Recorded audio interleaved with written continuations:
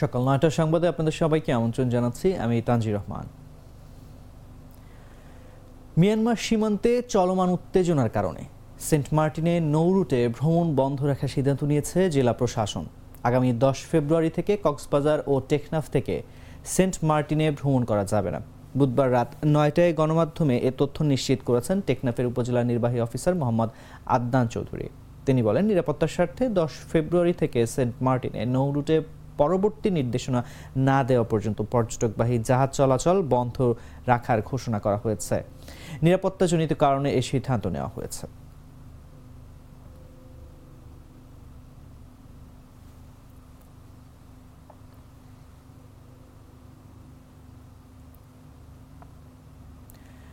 কিশোরগঞ্জের নিকলিতে ডাচ বাংলা ব্যাংকের agent banking শাখার গ্রাহকদের বিপুল পরিমাণ টাকা নিয়ে এজেন্ট পালিয়ে গেছেন বলে অভিযোগ পাওয়া গেছে। উপজেলার দামপাড়া ইউনিয়নের দামপাড়া বাজারের ভিআইপি রোডের এজেন্ট ব্যাংকিং এর শাখাটি চলতি মাসের প্রথম সপ্তাহে হঠাৎ বন্ধ করে দিয়ে এজেন্ট আবুল কালাম লাপাত্তা হয়েছেন। এতে মাথায় হাত পড়েছে আমানতকারীদের। অভিযুক্ত আবুল কালাম দামপাড়া ইউনিয়ন পরিষদের ৭ নম্বর ওয়ার্ডের মেম্বার। এই ঘটনায় তার বিরুদ্ধে ব্যাংক থেকে মামলা করা হয়েছে।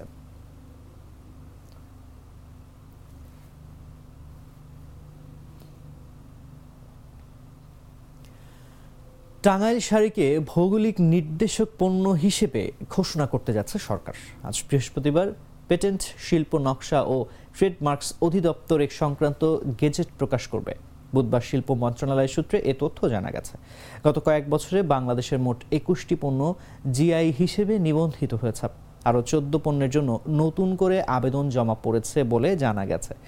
এছাড়া আবেদনের প্রক্রিয়ার মধ্যে আছে আরও 2 পণ্য।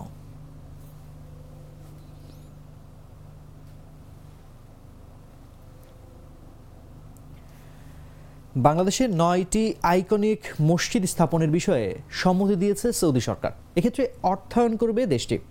বুধবার ধর্মমন্ত্রী মোহাম্মদ ফরিদুল হক খানের সঙ্গে সাক্ষাৎ করে সৌদি আরবের রাষ্ট্রদূত ইউসেফ ইসা আল দুহাইলান এর সম্মতির কথা জানান। ধর্ম মন্ত্রণালয়ের এক সংবাদ বিজ্ঞপ্তিতে তথ্য জানানো হয়েছে।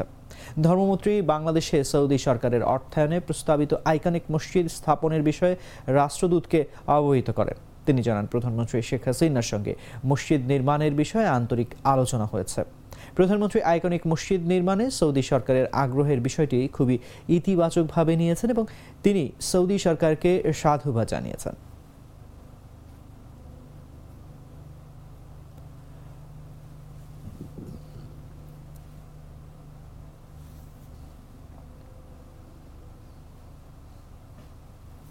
আমি বিজলি কেবলস। আমি কেবল। আমি 99.99% কপার। আমি সস্তা। আমি বুয়েট ও আইএসও সার্টিফাইড। আমি সস্তা। আমি অগ্নি প্রতিবন্ধক, তাই নিরাপদ। আমি সস্তা সস্তা সস্তা সস্তা। তাই নিরাপদ কেবল মানে বিজলি কেবলস। বিজলি কেবলস, নিরাপদ আজীবন। দ্বাদশ জাতীয় সংসদ নির্বাচন বাধাগ্রস্ত করতে বিএনপি জামায়াত ও তাদের দোসররা গত বছরের 28 অক্টোবর থেকে সহিংস কর্মসূচির মাধ্যমে সারা দেশে 600টির বেশি যানবাহনে ভাঙচুর করেছে। এ সময় তাদের নাশকতার ঘটনার 13 জন নিহত হয়েছেন। বুধবার জাতীয় সংসদের চলতি অধিবেশনে আওয়ামী লীগ দলীয় সংসদ সদস্য মোহাম্মদ আবদুল্লাহর এক প্রশ্নের লিখিত উত্তরে প্রধানমন্ত্রী শেখ হাসিনা এ তথ্য জানান। স্পিকার ডক্টর শিরিন শারমিন চৌধুরী অধিবেশনে সভাপতিত্ব করেন।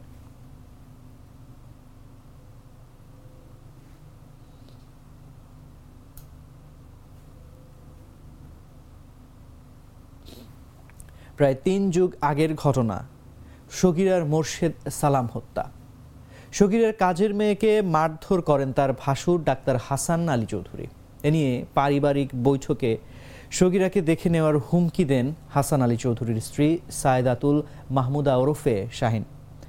এরপর তারা নিজেদের বাসার সগিরাকে হত্যার পরিকল্পনা করেন। পরিকল্পনা অনুযায়ী হাসান আলী তার চেম্বারে আসা পূর্ব পরিকল্পিত মারুফ রেজার সঙ্গে 25,000 টাকার হত্যার চুক্তি করেন। চুক্তি করা 25,000 টাকার মধ্যে তিনি মারুফ রেজাকে 15,000 টাকা দেন।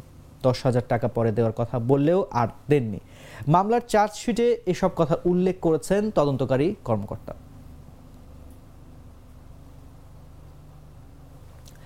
জাহাঙ্গীরনগর বিশ্ববিদ্যালয়ে স্বামীকে ডেকে এনে হলকক্ষে আজকে রেখে স্ত্রীকে পাশের জঙ্গলে নিয়ে সংঘবদ্ধ ধর্ষণের ঘটনায় মূল পরিকল্পনাকারী অন্যতম সহযোগীকে গ্রেফতার করেছে র্যাব।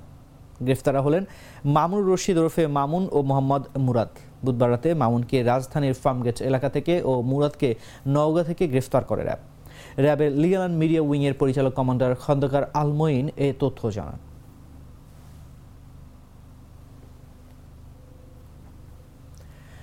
দর্শক, এই ছিল এখনকার মতো। আমাদের পরবর্তী সংবাদ সকাল 10টায় দেখার আমন্ত্রণ জানিয়ে বিদায় নিচ্ছি। এতক্ষণ সঙ্গে থাকার জন্য ধন্যবাদ সবাইকে।